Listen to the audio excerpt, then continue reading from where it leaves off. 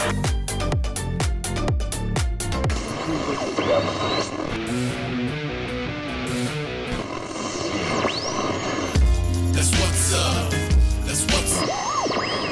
I sound okay?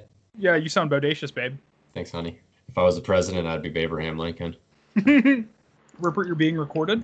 Oh, thank you for telling me, as you are legally obligated to. Yep. To avoid any legal snags. I don't want you to feel like I'm violating you in any way. I kind of want to feel that way, though, so if we could make that happen, I'd maybe appreciate it. Alexa, how do I give a digital reach around? Google's COVID-safe Blumpkin. Yeah, so I'm fucking ready to go. I have zero things prepared. The only thing I did was Scryfall search how many creatures were printed with power or toughness more than 10, because I was curious. Huh. A lot. Why is that? Crab people. Looks like crab talk like people. Or the crab meme, the fucking dun dun dun dun dun dun dun The dun dun. bounce crabs, yeah. That should probably one of the intro songs. I like that already. Also, you need to name this episode Party On. Excellent. Thought about that early this morning. That's my only idea for this whole episode. I actually thought about it, and I was going to name it Death of the Party. Oh, or Life of the Party. What is up, you Rune Crabs? Welcome back to another episode of the Fetch and Shock podcast. I am your host, still waiting for a call back from Stoneforge Mystic, Tyler, and joining me is a special guest, Avenger of Zendikar's stepbrother, Rupert. Rupert, what is going on, man? Oh, I'm just kicking back. I'm going to be on the podcast for a third time, I guess. I love that at the end of your first appearance, you said, "Oh no, I'm just going to never be on this again." Yeah, I even called it some shit or the shit too, which is accurate. But here I am. You insulted the podcast. Me being a good friend, just decided to have you on another 2 times. Yeah, the whole good friend thing is subjective, but that's cool. I mean, we can move on from that. I'm speaking my truth. Okay. Your truth, yeah. One man's truth is another man's not truth, I guess. Yeah, that math checks out. Mm-hmm. What have you been up to, dude? Nothing, just working, looking at some magic shit, playing Borderlands, living life. Oh my God, Borderlands. Yeah, it's a game. Did you ever hear of her? Yeah, talk about the greatest franchise of games ever. Yeah, we could, but we might as well start the Tyler Rupert Borderlands podcast, because that could go for a long time. Oh my God, dude. I might be able to talk about Borderlands longer than I talk about Magic. In some realms, for sure. I fucking love that. I love both of these. Real fucking nerdy into that shit. Yeah, I am a child. Oh yeah. I'm the farthest thing from an adult. That's why I play a child's card game and I talk about video games. Yep. Play with cardboard and plastic. It's just my life. I don't see what's wrong with that. Nothing. Only God can judge me. Well, dude, we're talking about games. We might as well talk about Magic the Gathering. That does qualify as a game, right? Yeah. If skateboarding's a sport. No, I play skateboard. Skateboarding is most certainly a sport. Oh, okay. Well then, yeah, right on. This is a game then, sure. Absolutely, it's a game. And we got new pieces for the game. Yeah, we have like 280 new pieces for the game. Is that actually the number that's in the set? I don't know, but it's not 280 new pieces exactly. I mean, reprints and shit, but it's 280 like virtual new pieces. I mean, there's something like that. There's no repeated arts, I don't think. So not de facto, I saw, honestly.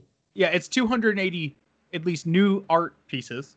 New somethings. They're definitely new somethings. Yeah, we're talking about Zendikar Rising. We're finally sitting down and doing a Zendikar Rising spoiler review. I have input. I'm not going to say it's like educated input or like while input, but you guys are already this far into the podcast. Like, you might as well listen to the next hour plus. That's true. Yeah. Like, you've already committed. Just the sitting down to start it. Right. That's the step in the door. You might as well just walk through it now. Mm-hmm. Well, Rupert, I did want to have you on for this because you like deck building.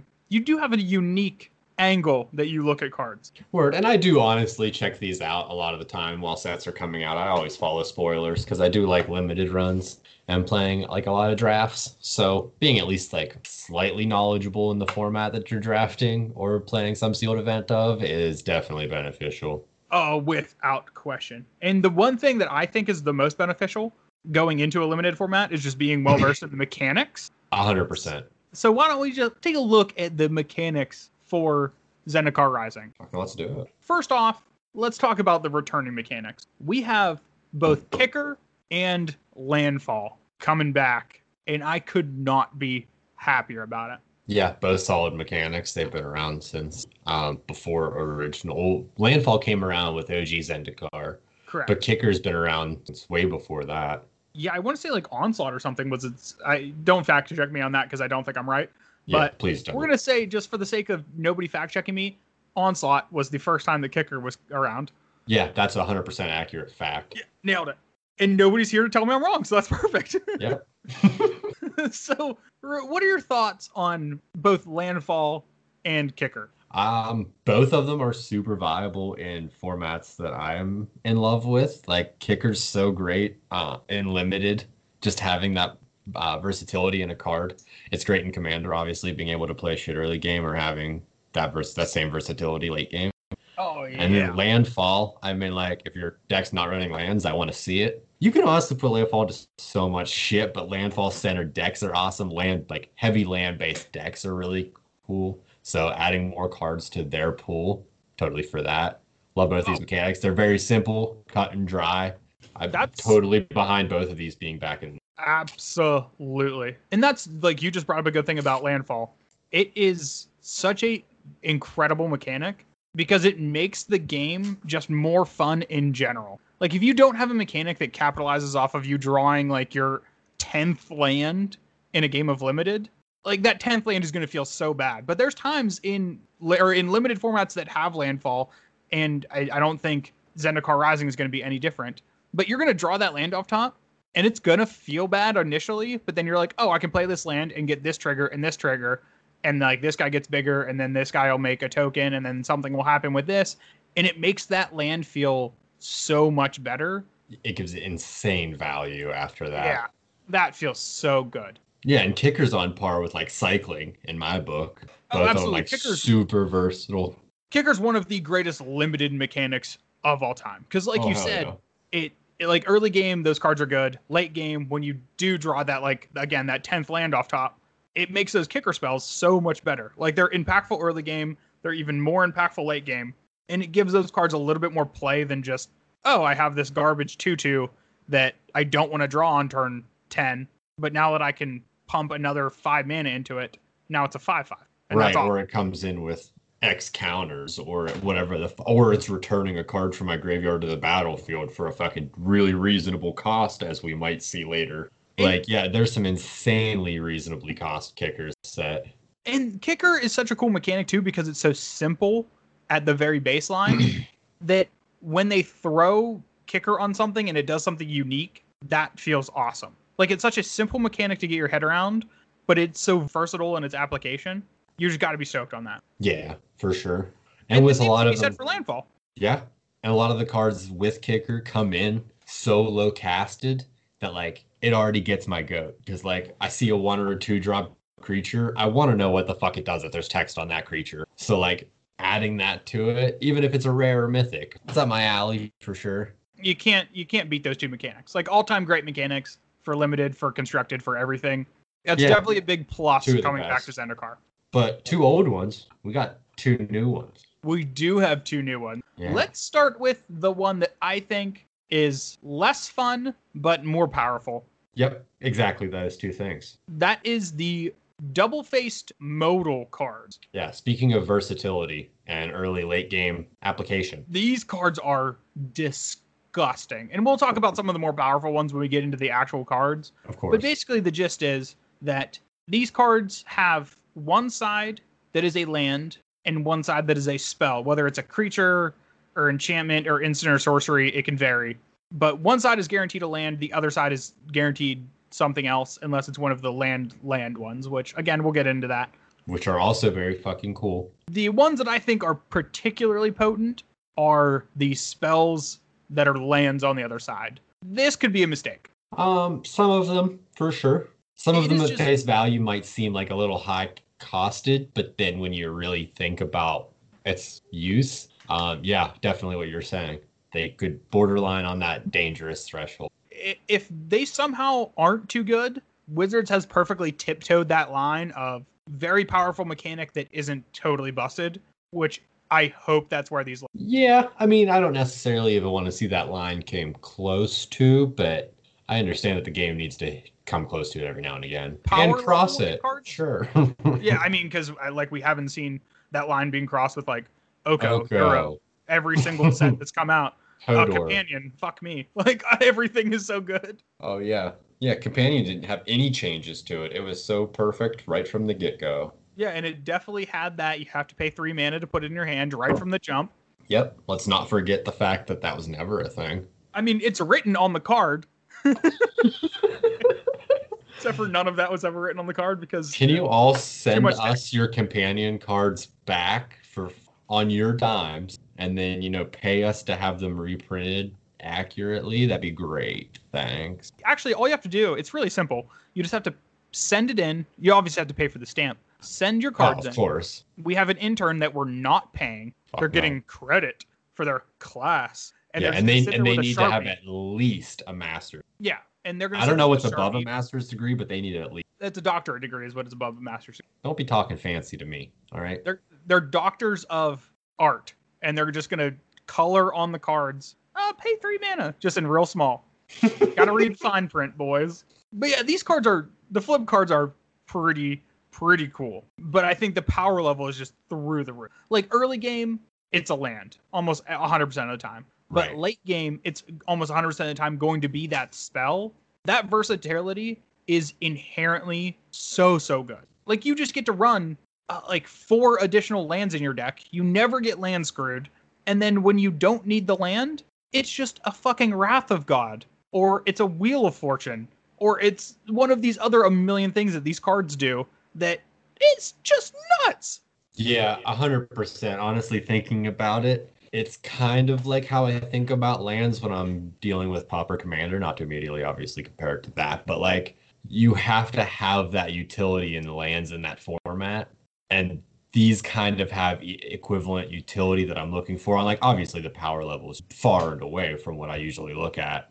But in the same exact light, I'm feeling these cards. Well, actually, I think that's a really, really good analog because some of the lands in Pauper Commander that you use as like spell lands, I guess, like desert and things like that have an ability.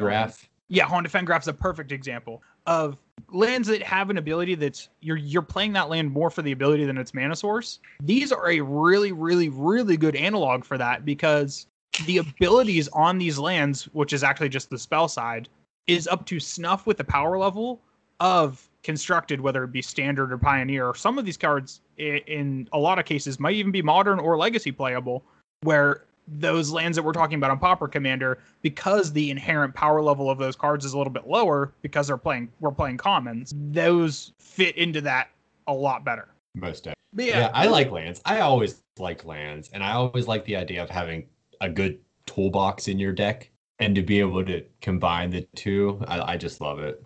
Well, again, these are Snap-on brand lands because they are quite the tool. I prefer Craftsman, thank you. They're Milwaukee brand lands then. Ooh, Makita. Welcome to the Fetch and Shock Tools podcast. Yeah, Fetch and Shock high-end power tool brand podcast. Next week we'll be reviewing the Craftsman socket wrench set. Yeah, hell yeah. The 2021 release. We got it early, boys. We'll be comparing the Cobalt and DeWalt power saws. But in the meantime, we're going to be talking about Party, the more fun, less powerful mechanic from this set. Oh, you like to party, dude? I fucking love to. Actually, I hate to party and go outside, especially right now. But like, even not right now. I've been talking about that with people at work, and they're like, yeah, this COVID should start to like especially get to me being so far into it. And I'm like, yeah, honestly, I like staying inside and not dealing with people. So this is still fine. Like 7 months later, I'm doing all right. Yeah, the introverts are really thriving right now. Yeah, everything's fine. I'm still riding high off the Steam summer sale. I don't know what everybody's bitching about. I don't know why everybody's complaining about the pandemic. I have all this time to play these games. Yeah, you guys know new Magic sets coming out though, right? Like, it's gonna be good. Commander, play Commander. Yeah, hey, fine. That's right. If you want to have a real party, Commander's where it's at. But also, if you want to have a real party, I'd imagine you'd be able to do a good amount of it in Zendikar Rising with the party mechanic. You get your favorite cleric, your favorite rogue, your favorite warrior, maybe your favorite wizard. You hang out. I love this so much. I could talk about party for probably the entire podcast. I love our old RPGs. I love Dungeons and Dragons and tabletops, and this, especially with the 2021 timeline that came out recently, with the Dungeons and Dragons crossover set coming out next year. Oh, I'm fucking happier than a clam right now. I really enjoy Party. Like, that's such a cool mechanic. But for those of you who don't know, Party, it is a mechanic centered around having different types of creatures in your party. So your party can consist of, like Rupert mentioned, a cleric, a rogue, a warrior, and a wizard. And if you have any number of those, or possibly all of them, the cards will either be cheaper or do something else in addition to their normal ability based on how full your party is, right? Right. An asterisk to that, only one creature can fill each of those one roles. So your shapeshifters are just one of those things. Some cards in this set say that they are all of those things, but they're still only filling one role in your party at any given time.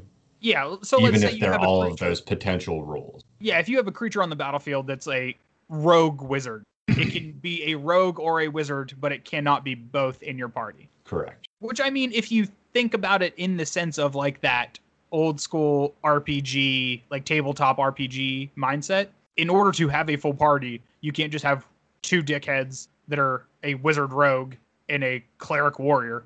Like, Right. that's not a full party. Correct. I love this mechanic as well. And honestly, if you could really have flavorful. one shapeshifter on board with some of these cards that say full party and shit, it'd be so fucking broken. We talked about the other thing being on that threshold. This would be so far past the threshold. Oh, absolutely. Yeah, if you just had like shapeshifter and it covered all the bases, this mechanic would be over the top. 1,000%. I mean, even then, I think you could probably build a sweet commander deck around Party, especially if we get Party revisited in the D&D set.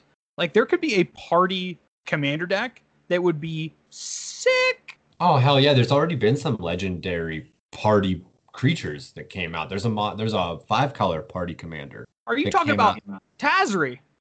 Yeah, probably. Tazri, Beacon Yes, of Unity. I am. We're getting there. We're getting ahead of ourselves. Let's not do that. We're not done talking about party yet. Okay. Well, I mean, we can talk about Party as we're talking To about. be specific, Tazri. I'm not done talking about party yet. Okay, I'll put the Tazri on pause then.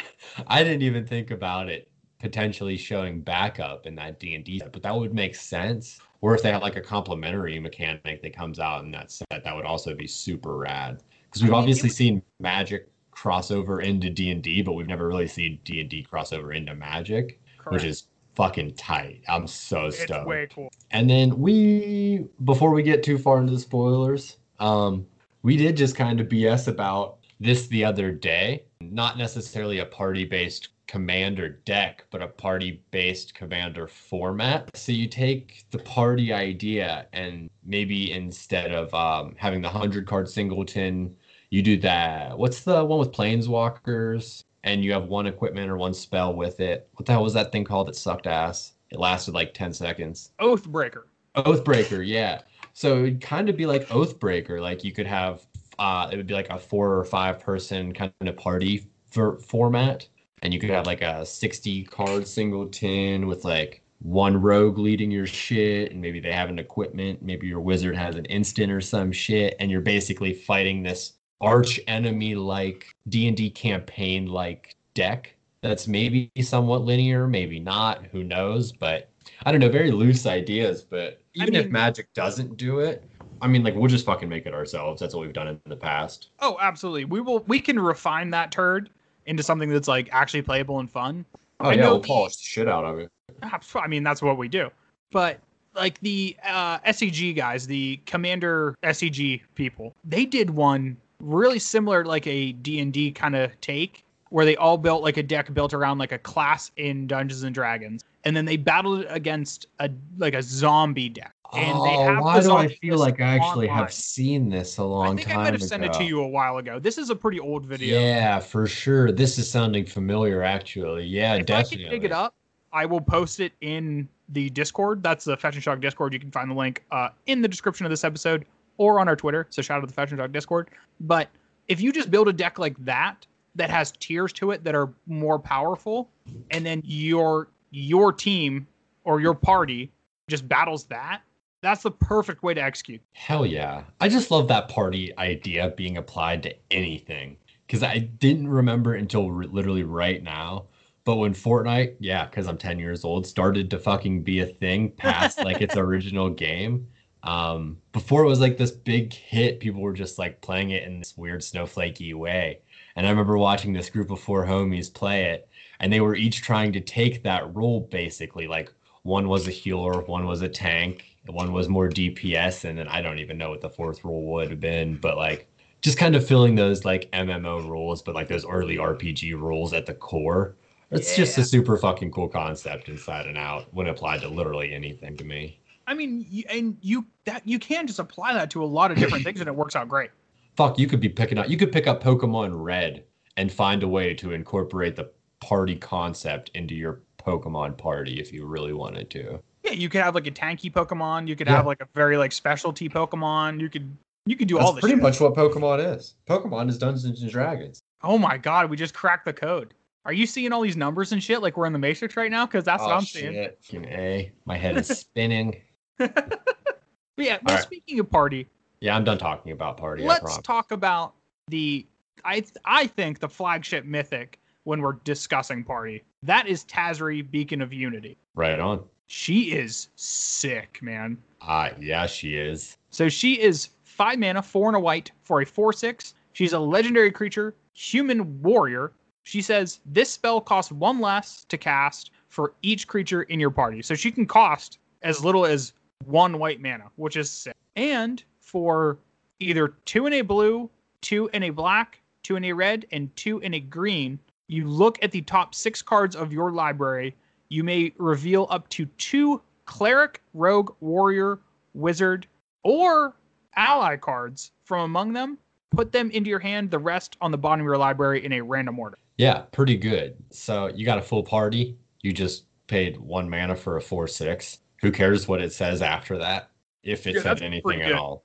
But it does have more text, and that text is super fucking relevant and diverse. And the option to play the colorless or colored mana on that, super fitting. Oh yeah, because then you can kind of tune your deck to a way where if you don't really want to play red, you could just play 5 color minus red. I definitely see people playing this as their commander very soon. I definitely want to party with Tazri. Hell yeah. That seems like a lot of fun. All right, so we just start going down the line then? Is that what this is about? Yeah, I mean, are there any notable like white cards that you wanted to just talk about? Almost never. It's a stupid color. Wow, dude. Pew, pew, pew, pew, pew. Ouch. My feelings. No, I mean, I see cards like Angel of Destiny and like whatever. It's a mythic. It does crazy life things. I'm just with cards like this, I just don't really care. I mean, it's probably a good card. It doesn't fit anywhere into my life. The fact that Angel of Destiny has the I win button on it, that's pretty slick because you don't really see that super often, especially on white cards. That's true. And the way that it does it is pretty cool too. With the group hug, like the minor group hug aspect. Because it's making your opponent gain that life too. Well, the thing is, the way that this card works, the text says whenever a creature you control are they just netting 0? To a player, you and that player each gain that much life. So the damage is dealt and then they gain the life back, so that's net 0 for them. Oh, fuck. I didn't even think about that. Yeah, I smooth so you're just gaining out life. Of that. Yeah. So it basically gives all of your creatures life link, and it deals 0 damage to your opponent. And then when you have 15 higher life than your starting life total, if the angel hits an opponent, which it's a flying double striker for 5 mana, that's pretty good. Yeah. They're dead. All right, fair enough. Yeah, it's still cool, but there's cooler shit. I think the card's extra cool, but again, it's like if you're into angels, you should be into this card. Big dragons, big angels, they're badass. They're cool. I'll play them. Yeah. But let's talk about one of these potentially busted modal lands now. Speaking of angels, but much more on par with what I'm talking about. Yeah. We're talking about Emeria's Call and its flip side, Emeria Shattered Skyclave. Yeah. I think this card's pretty dumb. This card's pretty busted. Even so, at 7 mana, is this... I mean, obviously it can come in untapped. This will still be played. I can definitely still see this being played in a lot of formats. Definitely a land and commander. I mean, naturally. I think the power level in this card, besides the inherent, like, oh, you can play it as a land early, and then when you have 7 mana, you can cast this very powerful spell. That's obvious across the board with all of these. This one I think is particularly powerful for control reasons, because when you play the 7 mana spell, you get 8 power and 8 toughness worth of creatures separated into 2 4/4s, both of which have flying, and non-angel creatures you control gain indestructible until the end of turn, or till the end of your next turn. Right. That's not irrelevant text. Honestly, the second part is more relevant to me than the first. Like, you could do this, like, play this pre-combat, and then attack with whatever you have on the battlefield. It's not going to go anywhere. You have 2 4/4 blockers if you need it. And even if this card just for 7 mana gives you 2 4/4 flyers, that means your opponent either has to have a Wrath the next turn, or they have to waste 2 removal spells to kill both of your new threats. Yeah, fair enough. This card's pretty good. It's a lot of mana. It's still under curve, but that's still so much mana. Yeah, but I think that's where the payoff is, right? Like, you get to play the first and maybe second copy that you draw as lands. True, that's But true. then that third copy, that's 4/4 angels. The fourth copy, that's 4/4 angels. Like, get after it. All right, you got me. And the art is impeccable. Oh, the art on both sides is incredible. Yeah, 100%. We'll get into it more, but there's definitely a lot of good art in this set. Oh, yeah. Well, speaking of another good art and also another incredible Magic the Gathering card, could we just take a moment to talk about the only potentially Death and Taxes worth card in the entire set? The one that says hate your opponent. Yeah, that's the one. We're talking about Archon of Emeria. My dude. This card is sick. Yeah, I figured you would say so. Actually, I wanted your opinion. I didn't figure you'd say so. I figured you'd have an opinion on this based on Death and Taxes. I have a very strong opinion on this. Let me give you the good news first. The good news is it's a white creature. It has flying. And it says each player can't cast more than one spell each turn. And non-basic land your opponents control enter the battlefield tapped. Now, those 2 abilities are on cards that have seen play in Death and Taxes before. Both in Eidolon of Rhetoric is the first ability, and then Thalia, Heretic Athar is the second ability. So jamming those into one body, pretty efficient, right? Like that just covers 2 bases that you had to use 2 separate cards for before. Fair. Putting it in the air also helps. Yeah, it does. It does have flying. So the flying part, I mean, it tangles with Delver. Like, I'm okay with trading with Delver. That's okay with me. Now let me talk about the bad news. The bad news is it's 3 mana. Yeah, that's a lot. The 3 mana spot, especially in Legacy Death and Taxes, is very, very highly contested. There are absolute hitters in that 3 mana spot that are just irreplaceable. Yeah, you're going to play your Flicker Wisp. You're going to play Sanctum Prelate. You're going to play Recruiter of the Guard. And speaking of Recruiter of the Guard, this can't be fetched by Recruiter. That's a big, big issue. It being a 2/3 and not a 3/2 really sucks shit. Because if you want to play this card as like an impactful threat for its abilities, you have to play more than one. Where if for a lot of those other like Silver Bullet cards, you only have to play one because you get Recruiter, and the Recruiters are essentially your second, third copy of that card. That makes me feel on the fence about this card. I'm like 51% that this is definitely playable in Legacy in the right meta, but the 3 mana makes me skeptical. The fact that you can't recruit it, skeptical. I will be testing this, but I do not have incredibly high hope. Fair enough. Keep me posted. I'm always interested to see how your deck's going. Absolutely. Also, could we just give a shout out to Ryan Pankos, greatest artist of all time? Did the art for Archon of Emeria. A big fan. Yeah, I see that he also did Angel of Destiny. I like her wing. Oh, yeah. He did a lot of insane art in this set. Which, I mean, every single thing he does is insane, so what do you expect? The goat's gonna goat. Fair enough. I don't know that we were talking about Omar Rayan, but that's okay. Oh, does he have any art in this set? No, but he's the goat.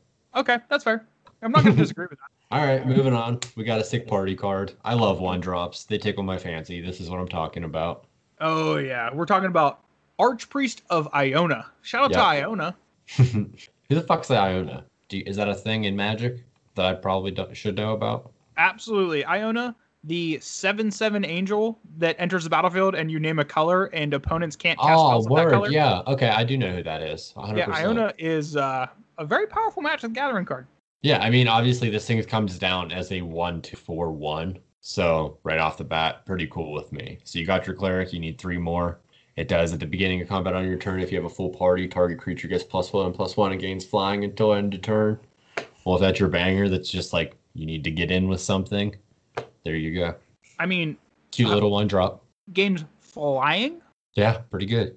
That's pretty good. And like, let's live in the Magic Christmas land, right? Where you do have a full party, so you have this guy and then also a warrior, a wizard, and a rogue. Or if you're if you're missing that cleric and you drop him on turn 4 or whenever you get that thing out, whenever you hit your full party and you drop him as your full party, he comes in as a 4/2 for 1 that has immediate application in combat. Yeah, and he can just be a 5/3 flyer in combat. Yeah, fair enough. And for 1 mana. He isn't legendary. That's a real thing. Fair enough. Like, let's play your aggro deck. Let's have this as a 1-drop slot, and let's get busy. I want to throw this white weenie around, baby. Let's go. Yeah, this card's what's up. I really like that card. Hell yeah. All right, keep us going, brother. All right. The next one I want to talk about is Legion Angel. I really like this card. It is a big, beefy version of the best version of Ancestral Recall, which is Squadron Hawk. Yeah, Squaw, of course. Squaw! 100%. Yeah, Squadron Hawk, the better than original Ancestral Recall. Right, because, you get a creature out of it. Yeah, you can just draw 3 creatures instead of just drawing 3 random cards. Because what's better than drawing a random card? Knowing that you're drawing a flyer. Right.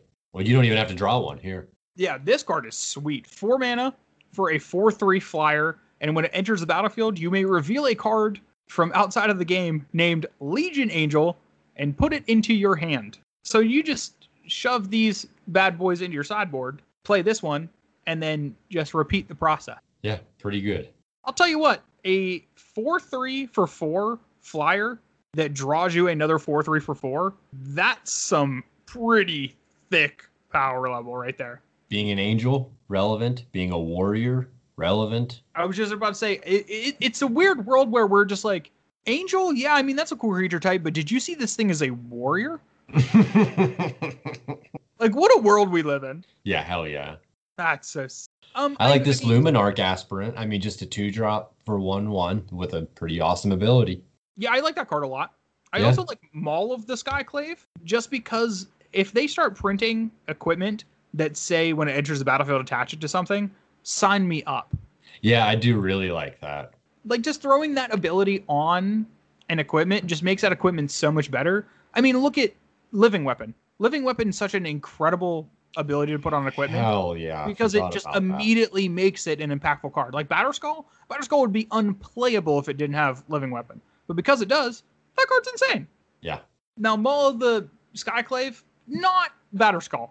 And I'm not going to try to tell you this, because it isn't. But it is sweet. And then I think the last white card that I really wanted to talk about was Ondu Inversion, which its flip side is Ondu Skyruin. Yep, it's another high-casted, pretty fucking good flip card. Yo, yeah. This is the flip side is a land that enters the battlefield tapped, and it adds 1 white. And the spell side is 8 mana, destroy all non-land permanents. Yeah, gotta love that.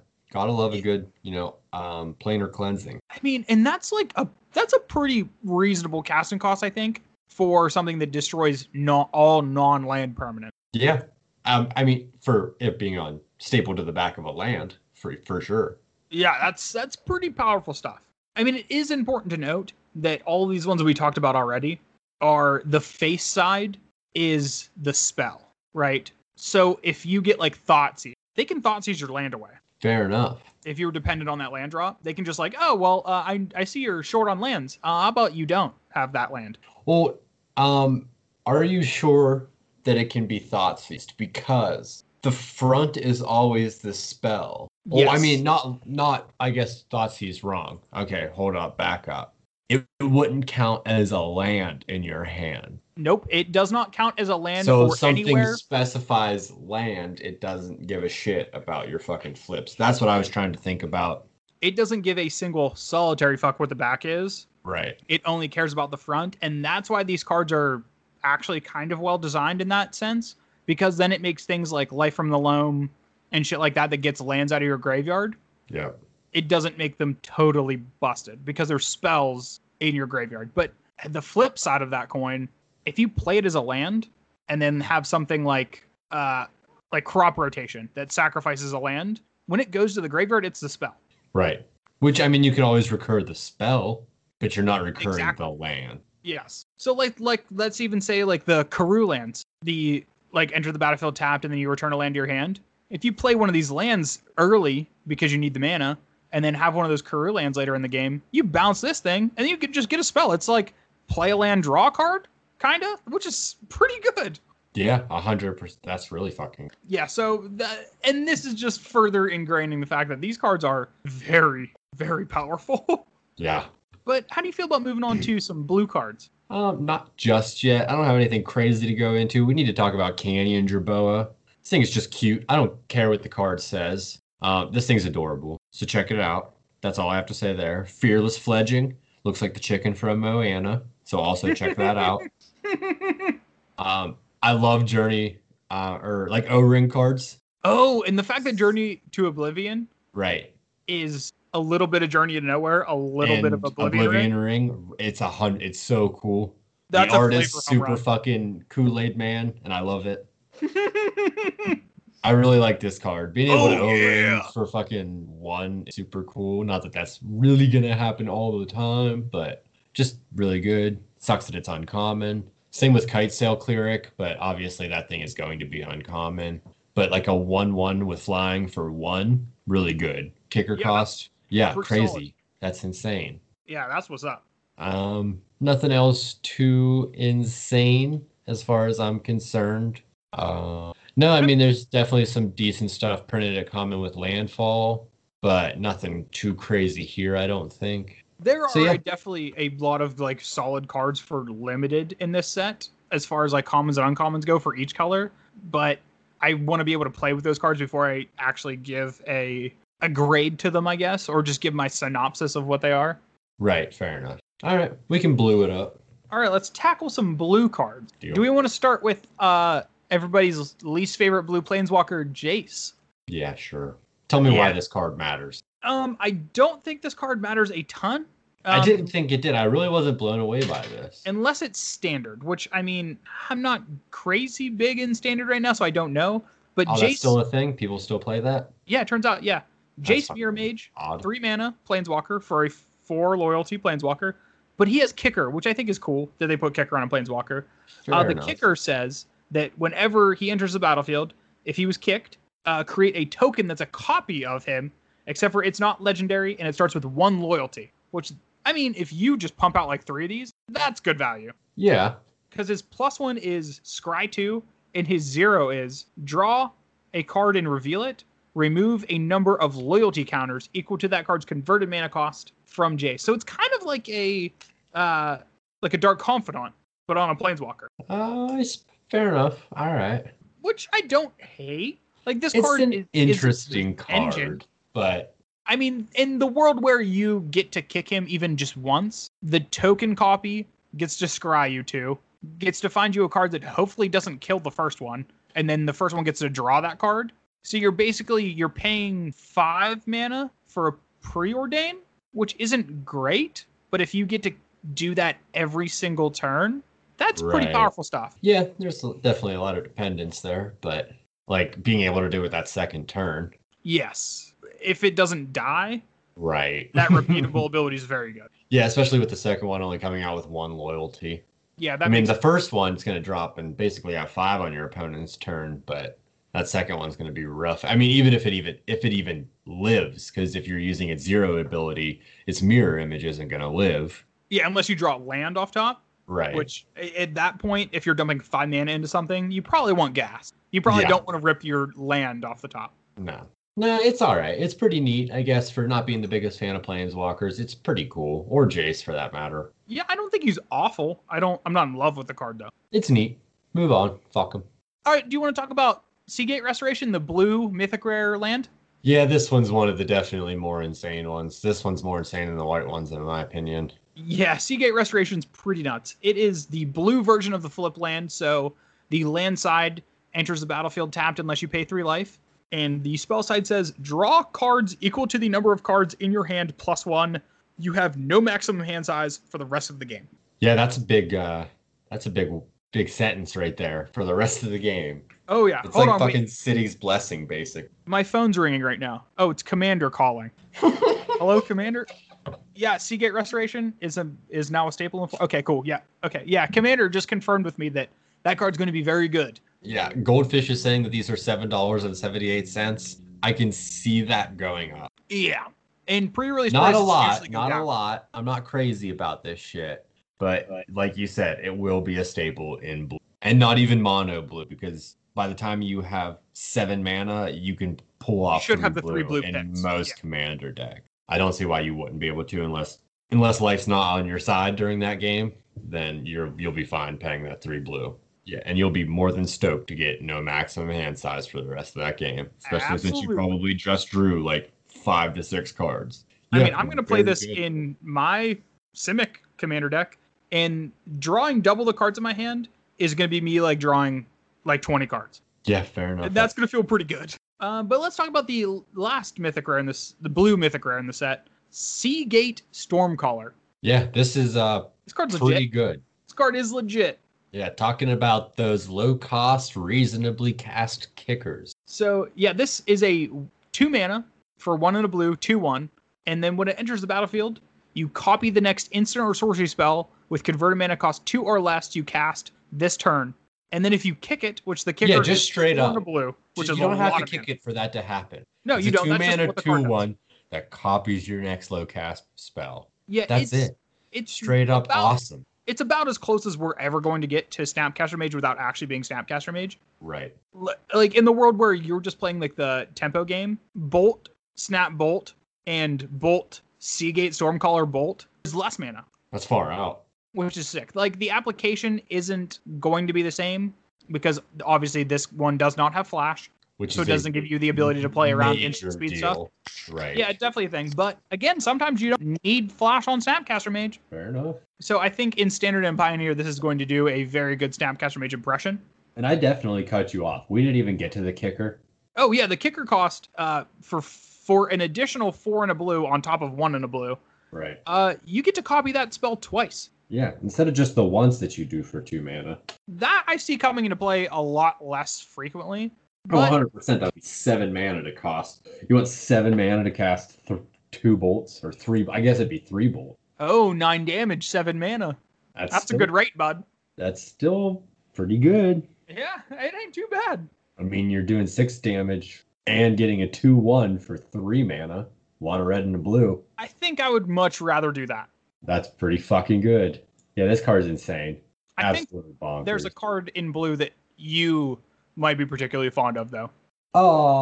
Is that different than Seagate Stormcaller? That's Is it different, yeah. Is it a big bad crab by chance? Maybe. Yeah, because there's a 017 that got printed. Getting printed. It's printed. It's ready to get sold to all you nerds. But it's a fucking 017, and that's the greatest toughness that's ever been printed in a legal set. The fattest ass ever. There's a crazy 99999 card that's from some unset, but that doesn't matter. Yeah, the big fuzzy monster. 017? This thing is fucking awesome. That thing is sick. Like 4-drop for a 017. What's getting past this aside from, most removal? But past that, spells your opponents cast the target. Cherix the Raging Isle costs 2 more to cast. Something like not irrelevant, pretty cool. This is a legendary creature. If you're really into crab-based decks. I'm a Or crab, I'm a crab. island-based decks, because you could pay 3 colorless. And Cherix gets plus X minus X until end of turn, where X is the number of islands you control, which is pretty fucking awesome. And nothing is stopping you from using that twice. Nothing is stopping you from using that 3 times if you have 5 mana. I would say the only thing stopping 5 you islands, rather. 17 toughness. Yeah, pretty much that. But there's definitely I'm cool with ways that. around that. I mean, he's going to fit into so many fucking, not so many fucking cool decks, but I know on the other podcast when we were talking about cards we want to brew around, Arcades the Strategist. Oh, what's up? This guy doesn't have Defender. No, absolutely not. But he's going to assign his damage with his toughness, not his power. So yeah, I'm going to take a 17-0 that's not going to die for 4 mana. That's insane. Like, I would be mad just on a logical standpoint of why the largest crab in the multiverse doesn't have any power whatsoever. But I'm going to look past the logic of that just because he's of like how an cool this card island. is. So you have to power him up with the water around the island. Okay. So he's like an island. He is the Raging Isle. So he starts out, he's an island. He's 0-17. He's all ass. So if you get that storm brewing, you get that water going, he's going to lose his land base, get aggressive. Oh, and start basically snapping. Yeah, he's going to fucking use that power of the water. I love that Oh. flavor. I love that you just questioned that and I got to fucking think about it. Yeah, My you Zendikar just is screwed me. rising. You know what the fuck I'm talking about, bro? Oh my god. Your Zendikar is rising. I can Yeah, see I've it. been waiting like an hour and a half to use that. Oh, I can't believe you just talked me out of my my logic loop. Yeah. Now I'm on board. Okay. I didn't really think too much about it being a 0-17. I mean, I did, but not for those reasons at all. I would maybe like to see him have Island Walk, even though a land walk ability hasn't been used in fucking one eternity. I can see It would fit on him so well. Yeah, exactly. Like I can see it this has. being Island Walk has definitely been a thing. it was, but I think they moved away from the land walk. But yeah, this card is pretty neat. 100%. Yeah, super cool card. Love it. I have Don't one know more when it blue will be card played. that I want to talk about. What you got for me, Daddy? And this might be my favorite card in the set, Oh, yeah? and it's a shocker that's not the white card, the Archon of Emeria. It is Glasspool Mimic. Okay. And it is one of those, it's a flip one. The land side is Glasspool Shore. Rare, enters the battlefield tapped, taps for blue. But the creature side, which this is the cool part, it's a creature. 2 and a blue mana for a 0/0 that when it enters the battlefield, it becomes a copy of target creature you control, except for it's a shapeshifter, rogue, in addition to its other types. That means this is a spirit. And I like that. I really like that. This can become all of my favorite spirits, and this might actually be something that pushes me to build the Pioneer Bant Spirits deck. Oh, that would be cool. All right. Yeah, because that's the one thing about that deck is that I either want more lords or I want more versatility in my cards. This literally does both. And like you can collect a company into this card. I don't know, and I asked this to Twitter, and like I still am not entirely sure what the judge call on this is, but if you collect a company into this, when it enters the battlefield, do you get to choose what side it is? I don't know about that. If somebody out there has an idea, slide it into the DMs and tell me, because I honestly don't know. But regardless, I think this card is sick. Like this card is low key, I think, one of the more powerful flip cards, and people are just like looking past it like it's nothing. I think this card is nuts. 100%, I can agree with that. I'm giving this card a closer look art-wise. Oh, And I know that people care about, words, but I did not pay attention to the land or the art on the land aspect of this card. oh, like, where it if has you- the person kneeling down into the pool. And then you see it only has the reflections. of it of the person walking up and bending down. That's fucking insane. Well, that's the glass pool, bud. It's reflecting like a mirror, Yeah, that's so fucking good. isn't it? I was just going on the other day too. I love cards from top to bottom that just work, from like name to art to ability to flavor. Like everything just makes so much fucking sense.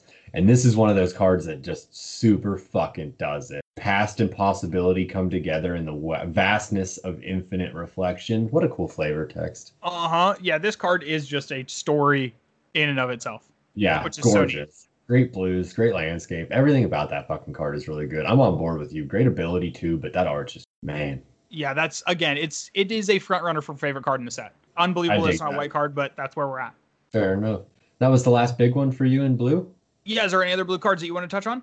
I can definitely see Thieving Skydiver being in a lot of commander decks just because general artifact is pretty good. I mean, everybody plays artifacts in commander. Being able to steal an artifact is pretty awesome, Yeah, give me that artifact. especially with a flying creature on top of it. The art's cute. I mean, 3 mana, 2/1, give me your Soul Ring. Honestly, maddening. I'm gonna fuck this up. Cacophony? Cacophony. Yep. Maddening this dude. That's a pretty fucking good mill spell. I mean, the only thing that comes close to that I can think of is the one that does 10 for a blue-black or whatever it is from like You're original thinking Ravnica. Glimpse the Unthinkable. Yeah, that card's really good. And it was expensive as fuck for a really long time. Yeah, Like this is like a with the kicker card is like a combination of that plus the one that's like 5 mana, which just straight up says the second part, which traumatized. I guess I could explain this card. This is a 1 and a blue for a sorcery that says each opponent mills 8 cards. Fucking Glimpse does not say each opponent. So that's pretty No, it awesome does for not. commander. And then it has a kicker of 3 and a blue, and if it was kicked, instead each opponent, again, each fucking opponent, mills half their library rounded up, which is just fucking far out. Oh, Like yeah. very cool. I was never big like the biggest mill player, but always definitely like a sideline fan of the type of deck. And so yeah, this is a cool fucking card. I definitely this want to goes- see decks that this is in. This goes into Una like a glove. I love it. The fact that, like you said, it says that's insane. Yeah. Glimpse the Unthinkable does not have each opponent. That's just target player. And Traumatize, which is the second half of this card, does not do each player or each opponent. It is just target player. So that's what's up. Oh, can we also talk about potentially better Hedron Crab? Because that's No. relevant to me. It is worse Hedron Crab in every capacity, but yeah, we'll talk about it. Why is it worse? Because I haven't seen Hedron Crab in a long time, and I did not look it up. Rune Crab can only mill an opponent, cannot mill yourself. Correct. Which I think that is strategic, because if you just had 8 copies of a card that when you play to land mills yourself, that is busted. That is Fair disgusting. enough. But like the last spell, this one also does each opponent instead Mhm. of just one. So, I mean, different decks, different ways it's being played, it's better than Hedron Crab. But Yeah, if other you're- ways, it's definitely not. I get that. Correct. If you're using Hedron Crab to be a degenerate, then this card's not going to do it for you. But if you're doing Hedron Crab for the fun of it, then Rune Crab's right up your alley. Fair enough. Into the Royal being reprinted. Oh, Big shout fan out to of- Into the Royal. Big fan of that fucking card. fan. Yeah, I play that in almost every single blue pop or Pauper Commander deck. It's really good. Yeah, and that's going to be Mucho Goodo and Limited too. Yeah, I mean, at some point we can talk about these showcase promos, just because in general there's a lot going on to them, but they do it in a really smooth way. I'm not usually about these like over the top cards that they've been printing recently, like in VIP sets and the master shits and all that. Like they're very hit and miss, but mostly miss. But the borders on these cards, the colors, everything going on with these showcase promos look really fucking good to me. They are tastefully done. Yes, that's a great way to put it. I don't care about the full art borderless bullshits that are just super lazy extensions. I do not give a flip about those, to be honest, but I really like these showcases. I do really like the showcases too, especially like the text box. It's not like a full borderless card with just a clear text box. It does have some of like that definition inside of it with like the hedrons. Right. That's a nice touch. Oh yeah. It's a nice yeah, touch. it's super nice. And it works into the border super duper well. Yeah, so shout out to those because I do really enjoy them. Moving You on want to up. move on to some cards of the black variety. Yeah, we might as well. Let's just stick on the trend of starting off with the dumb mythic rare Flipland. Sounds good. Yeah, this one, the art gives me big Death Cloud vibes. It's like looking into the river Styx in Disney's Hercules movie. Oh my god, you're so right! It looks just like it. I'm gonna reach my hand in there, and then my hand's gonna fucking start developing wrinkles and shit. Yeah, That's so right. hell yeah! What a good fucking movie. Yeah. 2 thumbs, way way up. That's a Hercules joke within a Hercules joke. We need to move on. Yeah, let's talk about the card, I guess. I guess. Adim's Awakening? Agadeem's. Agadeem? Fucking, why you gotta do this to us, I don't know, Magic? we're fucking illiterate. Yeah. A's Awakening. Yeah, A's Awakening. So A's Awakening is black X for a sorcery. It says return from your graveyard to the battlefield any number of target creatures that each have a different converted mana cost, X or less. It's a fine card. Yeah, I mean, I'm gonna say it, Commander. I mean, all these lands have a lot of application in Commander because of their utility, and not many other places are you gonna have that many different. Like, yeah, you could play this for 6 mana and get 3 cards back to the battlefield, but that's gonna be a lot of work in like a 60 card format. Yeah, To it just really doesn't seem give very this thing applicable value. for anything outside of Commander. But if you have a good sized graveyard in Commander and you play this for 8 mana, and even if you hit 3 to 5 creatures, it's going to be so valuable and so much easier to accomplish. Yeah, I agree with that. Yeah, nothing crazy. That price is definitely with this $9 tag that I see on it's definitely going to go down in my opinion, but maybe I'm fucking super wrong. No, I think you're 100% right. I think that card is going to be significantly less. But a card that I can see going up, though, Drana, the Last Blood Chief. Yeah, these next 2 are pretty fucking good. Yeah, both of these next 2 cards are pretty insane. But Drana is a legendary creature. She's a vampire cleric for 3 and 2 black. She's a 4/4 flyer. Whenever she attacks, defending player chooses a non-legendary creature card in your graveyard. You return that card to the battlefield with a +1/+1 counter on it. It's also a vampire in addition to its types. Yeah. That's a lot of text. Yeah, it is, and all of it's relevant. This could just be an incredible mono black like reanimator commander. It gets your Zach opponent Stoked. dead. Oh, absolutely. This is a Zach card through and through. Like, it does everything you want. It gets your opponent dead. It by itself reanimates creatures like multiple times. So it's not just like a one time you cast a spell, it's done. Like, this can just be a reoccurring reanimation thing. This card is what's up. And it's reasonably costed too. Like 5 Yeah. mana for your commander is not bad at all. No, for a 4/4 flyer, that's a good body in the air for 5 mana with an amazing ability. Yeah, it's monocolored commander, but even if you're not playing it as your commander, still a fucking good card, period. Yeah. And a lot of black decks. Has a lot of places it can go. And it says attacks, which is important, not deals combat damage. So if as long as you get this thing sideways, Right. you're getting that creature. That feels pretty good. Yeah, and I mean, especially if you throw it into some sort of like black-red deck, there's a lot of ways you can turn that sideways a lot faster. Haste this bad girl up and get her gone. Hell yeah, Tokyo That's Drift what's up. style. And let's talk about Scourge of the Skyclaves. Scourge of the Skyclaves. This card is pretty good too. Yeah, he just looks like such a fucking badass too, I'm not gonna lie. Yeah, the art is excellent. He reminds me of like a Dragon Ball Z character. Like, the art is very DBZ. Like, he looks like Cell. Yeah, I can't wait to watch 30 episodes of someone powering up to watch 60 episodes of them fighting. It's gonna be a fucking riot. No, that's what's up. Hell yeah.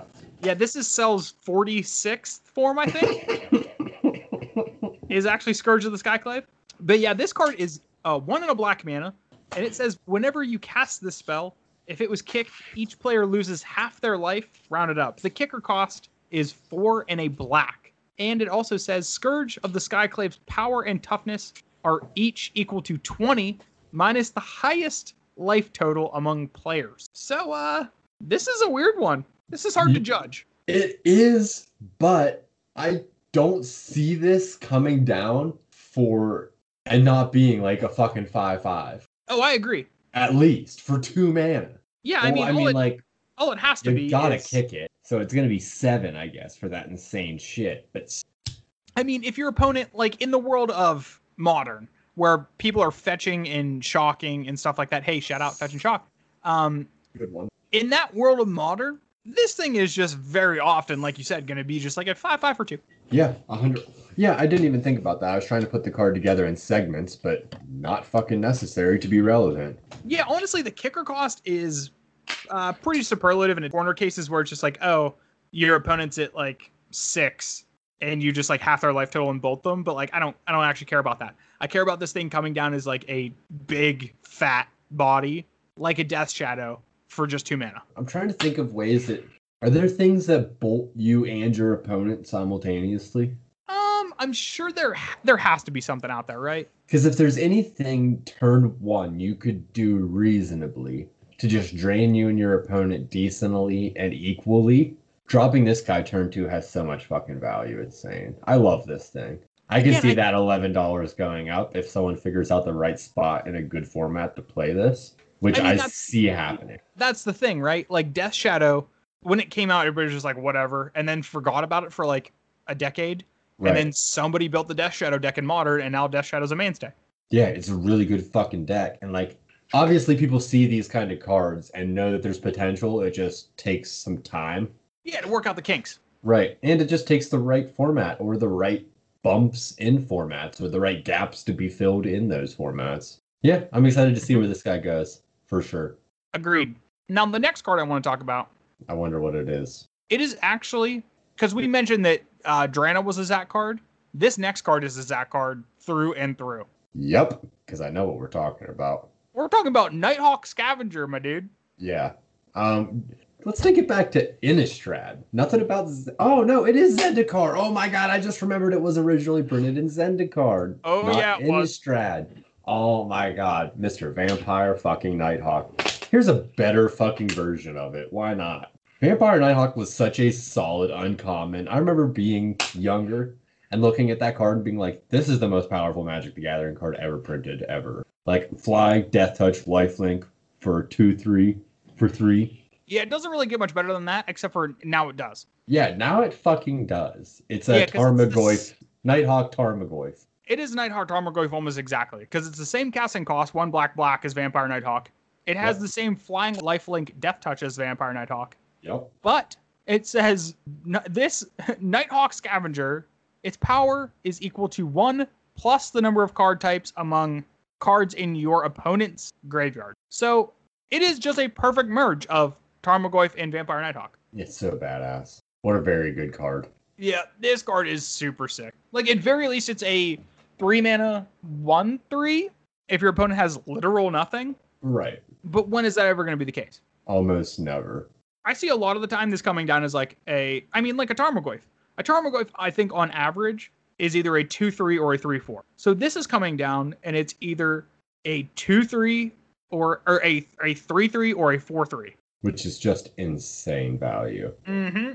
Especially because it can almost only go up from there. I mean, if it's going to go down, it's going to go back down to probably a 1/3, and that rug's going to be pulled from you. But, I mean, it's probably going to be a nice gradual increase up to 5 when it plateaus, more or less. Yeah, but also, it doesn't have the thing with Tarmogoyf where if they clear graveyards, Tarmogoyf's just useless. This thing, if you clear graveyards, is still a 1/3 flying lifelink death touch. Like, it can still tangle. Yeah, it can definitely still be a removal spell, honestly. Yeah, so shout out to Nighthawk Scavenger, making Yeah. Tarmogoyf look like child's play. I don't know about all that. It's kind of close. Yeah, I can dig it. I really dig it. I do want to touch on Null Priest of Oblivion, another one of these 2-drop kicker cards. 1 and a black for a 2/1 Menace and Lifelink with a kicker cost of 3 and a black when it enters the battlefield. If it was kicked, return target creature card from your graveyard to the battlefield. Just pretty good. Another just solid 2-drop with late game shit going on. Yeah. I like it. Nothing crazy. No, this is going to be a very good like card in limited, and I could see it having some application in constructed depending on where that whole thing goes. Yeah, for sure. I don't know enough about constructed to get like an educated toss into that mix, but Yeah, I think I like it's it. almost too much mana for it to be a very large player without there being some kind of swing in how constructed is being played. But I wouldn't rule this card out at all. word up. Definitely like the art on Soul Shatter a ton. 3-drop instant with like that dragon going on, but it's like the light colors. That's aside a from very that- different art too. Yeah, it super is. I need to look more into this Wiley Beckert, apparently. Yeah, Pretty- shout out to pretty him good because spot. his art's sick. Pretty good fellow. Yeah. And then the last black card that I wanted to mention was just the Hagramauling, which is the just rare land flip spell. This one costs 1 less to cast if an opponent controls no basic lands and it's 2 black, destroy target creature. Having a land that's a removal spell seems pretty good to me, so I'm going to say this card is pretty good. Yeah, fair enough. Seems good. And you know We're what going to leave else? that one on seems good. Yeah. What else seems good? Another Wiley Beckert art. thwart the grave. This I looks did like really like the that art. cover of a post-hardcore album that I can't think of right now. You're right. I don't know. It almost looks like those two arts could be like one of the same piece. Yeah, oh yeah, for sure. Like that's just very reminiscent of this guy's style. I don't know if I've ever seen any of his other art, at least in my mind's eye. I know actually there's one other removal spell from a previous set. I think it has Ob Nixilis in the art that looks like very similar to this. I wonder if he did that. I would assume so. Yeah, definitely liking this artist. I'm gonna have to look into this. Yeah, I can dig it. All Yeah, right, that's dude, are you ready probably to it for move black. to some cards of the red variety? Hell yeah. Well, let's start off with a big dumb red mythic dragon. Oh yeah, this guy. This card is pretty good. Yeah, that card's 100%. Leyline Tyrant. For 2 and 2 red, you get a 4/4 flyer, and it says you don't lose unspent red mana at the end of phases. So you can just add all of your red mana. You just never get rid of it. That's not a very red ability. No, it's not. It's But super. nowadays, It's a super white ability, actually. Seems like a super green ability too. Oh yeah, that's what I meant. But also, whenever Leyline Tyrant dies, you may pay any amount of red mana. When you do, it deals that much damage to any target. Yeah, that seems good as well. Yeah, so just bank all of your extra red mana.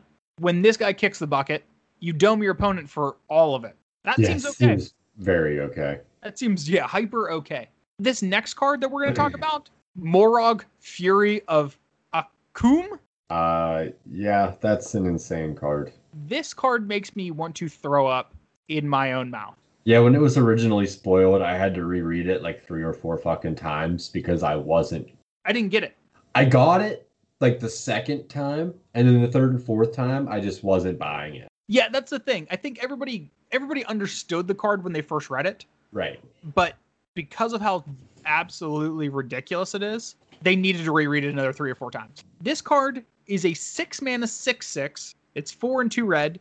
It is a legendary creature Minotaur Warrior, and it says each creature you control gets a +1/+0 for each time it has attacked this turn. Now, I know you're asking me, Tyler, why is that relevant text? And I'm going to tell you, it's because this card also has landfall, and it says whenever a land enters the battlefield under your control, if it's your main phase, there's an additional combat phase after this phase. At the beginning of that combat, untap all creatures you control. Yeah, this is the thing. Yeah, I am. That triggers once in a turn. That's fucking insane. But you're obviously not going to be playing this in a deck that's focused on triggering it just once. If it's going to work, it's going to trigger. This thing could fucking trigger. Imagine 4 combats. You play 3 lands in your turn. Do you need 4? Like, you probably only need like 2 additional combats. It's like giving someone 100 life sets. It's just like principle. You can do it. You might as well. It's like a cart kiosk. It's repetitive and redundant. It's repetitive. No, but because here's the thing. I don't know if you've ever heard of these things. They're kind of popular in Magic. They're called fetch lands. Never heard of her. Yeah, those are 2 land drops. So in the world where you play this, fetch land, fetch the land. That's 3 combats that turn. Your opponent's dead. Yeah, this is going to be played a lot of places. Aside from Commander being 6 mana, is this going to show up anywhere else? I think I'm going to be hard pressed to find a world where this doesn't see play in Standard and Pioneer. Okay, or I don't think this is ever going to be a Modern card. I don't think it's ever going to be a Legacy or Vintage card, obviously. But this card, just on power level alone, if this somehow doesn't find its way into a Standard deck or making its own Standard deck, I'd be amazed. Yeah, I definitely also want to see whatever card it was before that I need to follow that I already forgot about. Must have been important. I definitely want to follow this one too and see what deck it ends up in. Oh, the black 2-drop. I definitely want to see what decks both of these cards follow. Yeah, that would be a very cool. Are there any other red cards that you're particularly interested in? Fuck, just 2 for you, bud. I mean, there are some other cool ones. Yeah, I like this warrior. It's the 2-drop. Nothing crazy. I definitely think this Magmatic Chandler is going to be a thing in Standard. I don't know enough about Standard and Pioneer, but a 4/4 for 2 is definitely possible there. Oh, yeah, absolutely. Like, I definitely see that thing going places. It kind of reminds me though of like that 1/1 angel or the 3/3 angel that you can't play your first few turns. Oh, But it Sarah has like Avenger. yeah, but it has It's like a white, bunch white of for a crazy 3. shit. Yeah, Yeah, it's kind of like that. But cannot red, I cast feel like it you can. until But this turn 3. feels yeah, but this feels way better. Honestly, like you can get this Absolutely. down a lot faster. I agree with that. Goblins are fun. The end. Oh, Goblins wait. Really like this Wayward Guide Beast. Really Oh. like this card. I It's mean, a it is just 1 a red for a 2/2 trample and haste. When it deals combat damage to a player, bounce a land you control to its owner's hand. Definitely going to be cool in a landfall format. Super fucking aggressive. The art is hysterical. Yeah. yeah, it's just it's a bad version of Goblin Guide, Yeah. but Yeah. Yeah. Goblin Guide is just dumb. So And expensive. It's also dumb expensive. What It's is true. it? Maybe it's not anymore. It's definitely a couple bucks still. But regardless, I mean, a bad version of Goblin Guide, I'm sure can still find a home somewhere. Yeah, it's still $7. Yeah, for sure. I mean, definitely in Standard and Pioneer, where Goblin Guide is not. Very true. Absolutely. Yeah, nothing else too special in red. I love goblins, so it's fun to see a lot of those in the set. Yeah, I mean, I like the flip rare, the Valakut Awakening. Oh, It's the X one? Kind of Or- like Wheel Oh, no, of that's the Fortune. Mythic. Yeah, the mythic one I'm not too excited about. The Yeah, X spells or whatever. XX or it's Or X X red burn. red, where I mean it deals X damage divided as you choose among any 2 target creatures or planeswalkers. If X is 6 or more, you deal twice X among those targets instead. I mean, it's a removal spell, but it's red. Like you really just want to be going to the head with stuff like that, and Right. it can't do that. So I'm not sold. Fair enough. I'm actually definitely not done with red. We have 2 cards that could see play in not just Standard, Commander, Pioneer, but like, good formats. Oh, Well, like at what? least at least one potentially. Maybe this Akaum Hellhound. I think the Okay. Skyclave Geopeed is way too high costed, but there's other landfall things like this. It's a 1 red for a 0/1 with landfall, and when it triggers, Hellhound gets +2/+2 until end of turn, which I mean can be pretty fucking good. I don't think it's this one, but I know that there's a decent pump landfall trigger in this set that came out that does some good fucking shit. Yeah, I think it might even be this one. Like I see this thing doing things. That's all I'm gonna say. It's pretty fucking general, but it's a good fucking card. You're talking about the Hellhound, the Akum Yeah. Hellhound. Yeah, not the Geopeed. I revoke my Geopeed comment. It's still a good card.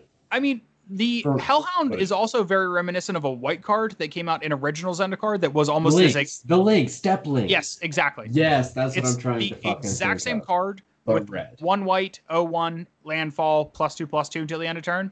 Yeah. And that card saw play in Modern. Modern is a very different world now than when that card was the thing, but something to keep an eye on. Right on. And also, yeah, these showcase promos, there's one for the Minotaur, the crazy ass one, and I can only imagine that price is going to be insane. And then this Spitfire, Lagak, or whatever. I love all these arts. They're really good. What do we have after red? There's another color left, isn't there? Oh, yeah. There is. It's green. And I Oh, would say yes. green cards are very good. Who would have thought? Ancient Green Warden. That card is stupid. Yeah. Like, That is very stupid. that card's dumb.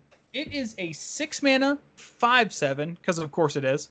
It has reach, which also people out there, because you're going to be playing against this card, don't forget it has reach. You're going to get a creature blocked by this thing that has flying, and you're going to be like, fuck, I didn't know that thing had reach. It has so much other text, and your opponent's going to be like, hi, idiot, you should have read the card.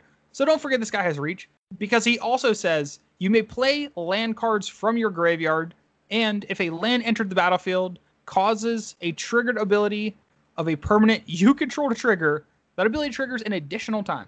Sure does. That's gross. Yeah, landfall twice. Yeah, not even just landfall, but like abilities that lands have that when they enter the battlefield, like Valakut triggers twice, Field of the Dead triggers twice. Jeez. Yeah. Gross. So gross. Yeah, even just like whenever a permanent enters the battlefield, kind of shit. Like that land is going to trigger that ability. Yeah, that's Uh-huh. fucking yeah. $25 currently. I wonder where that will go. Thank you, Wizards, for another stupid, dumb green card for Commander. Yep. Oh, God. It never ends. Another dumb, stupid green card for Commander. Ashaya, Soul of the Wild. 5 mana for a star. Its power and toughness is equal to the number of lands you control, and non-token creatures you control are forests in addition to their other types. Timmy's Zendikars are rising all over the world right now. This is the biggest Timmy card I've seen in a while. Yeah, that Cragplate Ballast too, that's a pretty big Timmy card. But yeah, this card is pretty neat. Yeah, 100%. I've never seen anything like that. Like your non-token creatures are forests, aside from like specific ones, like making just certain creatures land or lands into certain creatures, or like the Dryad Arbor. Not is it Dryad Arbor? The weird Dryad Arbor is a creature that is a forest, yeah, word. or is Yeah. a land, yeah. I always love that card. But yeah, you don't see this kind of ability a lot, and it's really neat for sure. Yeah, I mean, I love unique cards. Don't get me wrong, but does it have to be green? Fair enough. It's not Let's really make it even another blowing color. me out of the water. I don't see this in white. Maybe like a blue thing with like water tentacle things, I guess, instead of the ivy. I don't fucking know. I'm just sick of seeing green cards, man. Like that's just where I'm at. Like I don't get me wrong, love green cards. I hear you. They're too much. They have definitely been a lot. There's the green fatigue is real in Magic the Gathering right now. But Yeah, also, because this mythic land from green is also very fucking good. oh yes, let's talk about that real quick. It is Turn Timber Symbiosis. It is a sorcery spell. It is 4 and 3 green. It says look at the top 7 cards of your library. You may put a creature card from among them on the battlefield. If that card has converted mana and costs 3 or less, it enters the battlefield with 3 additional +1/+1 counters. Then you put the rest on the bottom in a random order. Yeah, that's looking at the top 7. That's a lot of cards, It's not a little amount of cards. Like you No. can find a lot of sweet shit. especially if you set it up that way. If you scryed, maybe, who knows? Yeah, or if your deck's just packed with hitters, Yeah, you're gonna find a hitter. which you can do if you're playing a 7-drop green card. You probably have hitters in your deck. I would go ahead and assume that you have some hitters there. Yeah. Fucking bonkers. Yeah, I've grown on the page with you that these lands are pretty insane. Especially being able to come in untapped. Yeah, the mythic rares that can come in untapped are just extra icing on the cake. Don't get me wrong, they're even the rare ones that come in tapped. Some of them are just out of this world. They're good. Yeah, 100%. Also, can we just give a quick shout out to one of my all-time favorite cube cards, Lotus Cobra? Yes, thank you. Because I I'm want to give so happy they reprinted this. a special shout out to this showcase in general. Oh, I know yeah, the I've talked a showcase lot was about these gorgeous. showcases, but far and away the best showcase promo, the best promo from this set, in my opinion, is this motherfucking Lotus Cobra. The colors are in fucking insane. I love this thing so much. If they printed a fucking like shirt or something with this design on it, I'd buy it up. And I don't buy a lot of dumb shit like that, but I love this thing. I love it so much. It is very Lotus Cobra art too, with like the very Yeah. vibrant color. Hell yeah. It fits the card so well. Scoot Swarm. Shout out to the Scoot Mob. Yeah, shout out to OG Scoot Mob. Love that card. Gotta love those low drops. Nothing else. I mean, like, there's obviously some good shit in green. Oh yeah. I'm trying to think if there's anything else that's too crazy, but I'm not really seeing anything else too crazy. I mean, I think I'm happy with the green cards there. Yeah, I like Might of Marasa's art a lot with this like frog in the greens. Big fan of that. Yes, I do agree with that. Ooh, we got Wiley Beckert back for Reclaimed the Wastes. Man, this guy's fucking art is so good. Oh, he's up there, man. He is hitting with He this set. immediately got put into like the second place spot for me. Sorry, Sebby. You're number 3. Oh, I love being there for this revelation of yours. And Not have we only is Zendikar rising, but Wiley's rising too. That's on right. that Oh man, my Wiley is risen. And this Tadru Blightblade, a 1-drop 1/1 with Death Touch, but it's an elf and a rogue. And I think we've only seen this in like snakes and stuff. I'm probably wrong, but the only 1/1 death touches that I can think of for one in green were like spiders and snakes, not elves. Yeah, insects in general. Yeah, so Because seeing there's it like a on an scorpion elf too. oh yeah, definitely. Or that There's might insects. be Blackie, but yeah, this is those are definitely relevant relevant typing. Especially for a little bit of popper action. Yeah. I like the Canopy Ballast reprint. Its art is fucking super good. Yeah, that's pretty good for green. Alrighty, let's move on to some colorless cards now. Okay. There's some artifacts that were pretty bonkers that were printed. And again, Absolutely. guess what format that they would be bonkers in? Who would have thought? Weird that Commander has cards that are really good. Oh yeah, that's the one I was thinking of. Crazy. The one that I saw that was going to be dumb in Commander, I think, Skyclave Relic. Oh, It is- yeah. 3 mana, Yeah. kicker, Oh, yeah. 3. It's indestructible, which is neat. And it enters the battlefield. If it was kicked, create 2 tapped tokens that are a copy of Skyclave Relic. And it's just a mana rock that taps for any color. What am I thinking of? Darksteel Ingot? Is this just a Yep. better Darksteel Ingot? It is a much better Darksteel Ingot, yes. Yeah. Awesome. Love it. Yeah, you cannot go wrong with that. Nope. There's also 2 bonkers mythics that came with this. Yes, Forsaken Monument. That is a card. Yeah. It's 5 mana, legendary artifact. Colorless creatures get +2/+2, and whenever you tap a permanent for colorless, add an additional colorless, or I guess generic. And then whenever you cast a colorless spell, gain 2 life. Sure, So why this- not? Yeah, because this makes Pain Lands tap for 2 colorless, so it's a painless Ancient Tomb. Awesome. Yeah, it makes Eldrazi Temple tap for 3. Yeah, That- super fucking good for Yeah.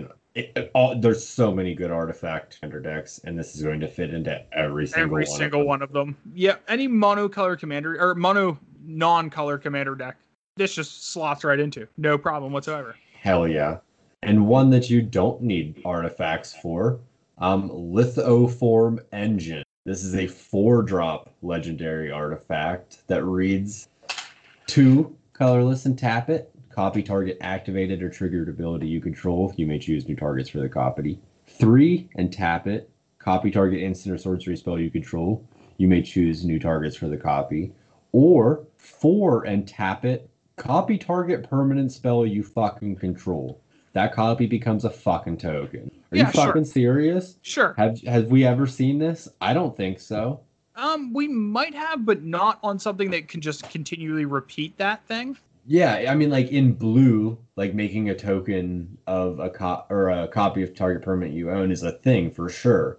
Yeah. But to do it over and over and just a target permanent spell like worded like that, especially, it's crazy. What a It is pretty fucking bonkers. insane card. Yeah, just copy whatever the fuck you want. Who cares? Yeah, that's going to be a Commander All-Star. No Hell question. yeah. So many decks will run that. Because who doesn't want more of the thing that they're already putting in their deck? Like, you're putting something in your deck for a reason. If you can copy it over and over and over, sure, why not? Without taking more fucking value out of your hand. Oh, yeah. Like, you take away the thing about Commander, the singleton part.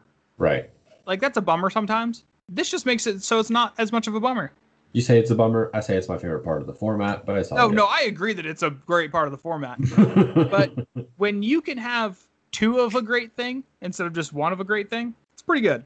Yeah, and I mean, like, in saying that, I wouldn't run this card for reasons that you've influenced, because it does do exactly that, and it will take away from a singleton format by copying those single cards. And so I do 100% to my core think this is the best commander card that was printed in this set.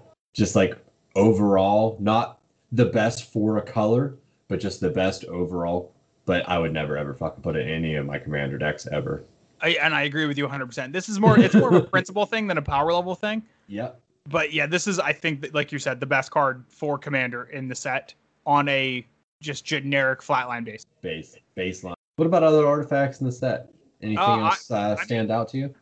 Those are the rare ones, are the ones that really stand out to me. Yeah, for sure. Nothing else too crazy there.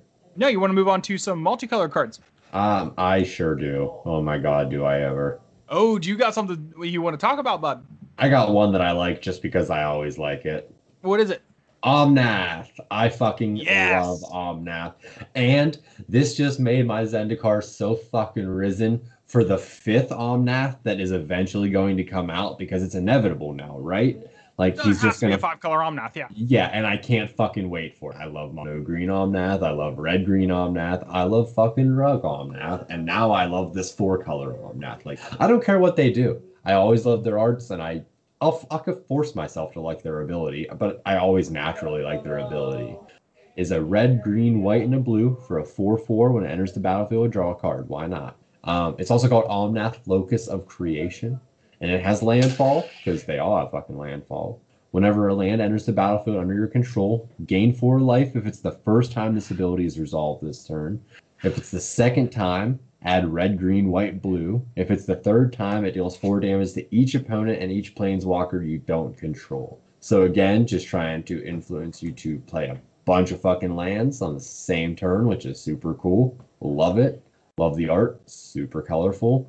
It's like when fucking Aang is like going crazy avatar state and he's doing like all 4 at once because obviously it's sub black and like he's hitting all 4 of these fucking bases basically. I love this. He's Fire Nation, Earth Nation, Airbending, and fucking Water Nation all at the same time. I love this card 5 times as much as when we started talking about it 10 seconds ago. Okay, and now you've gotten me more excited about this card. Yeah. Because, I mean, it's just generically nuts. Like, the Yeah. card is insane. Super cool. 4-drop, 4/4 draw a card. Perfect. Great. I love that. The fact that all of its abilities, too, for each time you trigger like a different part of its essence Yes. as far as its color identity, that's extra cool. Yeah, 100%. Like it's coming into place, making you draw a card. There's the blue. You gain 4 life. There's the white. Second time it resolves and it's adding mana. There's the green. The third time when it's dealing 4 damage to everything, there's the red. It comes together. Like the continuity in that card is above almost any other continuity in this set, including that fucking like the glass pool fucking thing. Yes, I And, agree like, with that. By a little bit, but this far and away just takes the cake. Yeah, I really, really do enjoy how this card came together. Fuck yeah. All NAS slaps. Yeah, moving away from a power standpoint, or moving away from at least a flavor standpoint to a power standpoint, Okay. new Nissa. Yeah, newness is awesome. She's And I do disgusting. love Golgari, favorite color combo. So Nissa is a very good Golgari card. It is Nissa Shadowed Bows for Mhm. 2 black green. She's a 4 loyalty planeswalker. She has landfall, so whenever you play a land, you put a loyalty counter on her. which is fucking Plus nuts. 1. Yeah, that's disgusting. For +1, you untap a land you control. It becomes a 3/3 with haste and menace until the end of turn. It's still a land. And then -5, you may put a creature card with convert a mana cost less than or equal to the number of lands you control onto the battlefield from your hand or graveyard with 2 +1/+1 counters. This card's gross. Yeah, if you look up the definition of bonkers in Webster's, it's that -5 ability. Oh yeah, Because and you're the gonna fact get that you those can get fucking so counters much so easy. loyalty. Yeah, fucking insane. Like you could turn 5, or you could ultimate that if you want to call it an ultimate. I guess. I mean, it is. Yeah, I would call it an ultimate. The first turn it comes down, you play your cards, right? Yeah, absolutely. And I mean, fucking, even if you're doing it for 4 mana, that's still awesome. You're still above curve getting that value of creatures that value between 2 creatures or 2 permanents down or 2 spells in general down. It's fucking insane. It's super good. Yeah. Nissa is nuts. Yeah, I love it. Love it being in green black. Love the art. Love her little spear. Yeah, everything about her is great. Yeah, 100%. Do you like this Nahiri? You got comments about her? There's a new Nahiri planeswalker. She's fine. I'm not particularly happy with her, but like, she's okay. Fair enough. We don't have to talk about her. I don't give a shit. She was in the trailer. I watched the trailer. She was in the trailer. The trailer was good. It was It all did- right. It didn't really tickle my fancy like the other trailers did, because it was more of like a story focused trailer instead of just like we're showcasing the set with something very cool. Right. It seemed like it was more like story driven than just cool driven. Yeah, and I really wanted to see that little artifact thing that she has as a card, but it's apparently not a card because we have. It is not. That is true. I assumed that we would have hit it, in the colorless section a few moments ago, but we did not. So. Well, that's the thing too. They are starting to release story again on Magic, or on the Magic website on the mothership. Oh, Yeah, the weekly story segments are back. that's There's awesome. 2 out for Zendikar. I have not got to read them yet because I've been a little busy, but when I get around to reading them, I hope they give more insight into what the fuck that thing is and why it's important. Hell yeah. Yeah, if you read it, I'm sure that you'll talk about it on the podcast because you used to at least try to dabble into it when it was relevant, at least you brought it up. So yeah, now that it's back into relevancy, I do want to get back into that part of Magic because I genuinely enjoy the lore. Fuck yeah. Yeah, I do too. I just don't really follow it, but I like hearing about it. I mean, that's the same with like Star Wars. Like, I'm not the biggest Star Wars fan, but just hearing like that extra lore from like Zach and one of his homies, like Flesh, like his old college friend and stuff, like it was really cool to hear about like Darth Maul's like little side stories and shit in the Clone Wars that I would have never known about otherwise, or like Darth Maul's like brother or some fucking weird shit. I don't know. Like, yeah, hearing about lore's cool. tight, even if like I'm not gonna fucking read it myself. It's still fucking cool to hear about. Absolutely. Are there any other colorless cards that you are really excited about? You mean multicolor? Or yeah, multicolor cards. Yep. This Serpent I see doing some cool stuff. Like, I definitely see these cards doing some cool things, but nothing's like blowing me out of the water. At least not in the rare and mythic slots for the rest of those. I like Brushfire Elemental a lot. A lot. It's a red and a green for a 1/1 with haste. It's an uncommon. It can't be blocked by creatures with power 2 or less, and whenever a land enters the battlefield under your control, it gets +2/+2 until end of turn. That's a pretty good little aggressive card. I definitely see that being played in maybe like a Gruul aggro deck. Law Mage's Familiar is just cute as fuck. I don't have to read it. It doesn't matter. It's just really cute. Just the art. Yeah. Some of these legendary creatures are cool, like the Garkmaw, Skyclave Ravager. Like that card's very, very, very cool. I like the Newland Vala. All of these multicolored rares are neat. Yeah. But and they're all going to be very cool commanders. I love new just commander options, and to add like 20 new ones. Hell yeah. Yeah, I just want to have the opportunity to kind of tinker around with what I would want to do with these before I give a synopsis of what I think. Fair enough. So that's going to be a future episode where I get to actually play with them for a little bit first. Right. Like you have Zagreus, who could another party commander with potential. Exactly. Phylath is like a lesser fucking Avengers Zendikar for Gruul, which is pretty neat. Yeah, I definitely like to see what people do with commanders, even when I don't play them. Yeah, I want an opportunity to play with them before I give my final opinion. Fair enough. And a lot of them being future cheap. Episodes. And, you know, I mean, like, not that we've ever talked about it before, ever, but a lot of these are already, you know, like around $1. And usually these cards go down in price, and usually they're even cheaper on Magic Online. Oh, weird. What would that be useful for? I don't know, but if they hit 0.05 ticks on Magic Online, maybe we could use them in a format called Wood Nickel. Oh, yeah, I've heard about that format. Yeah, you play Commander on Magic Online, but your whole deck, every card in it has to be less than 0.05 ticks. So you can make a deck for like $3, and you can have a ton of fun with it because there's like 600 commander options. And hit up the Fetch and Shock Discord, which you can find a link to in the Fetch and Shock Twitter if you have any interest in playing that with us. Look at that plug.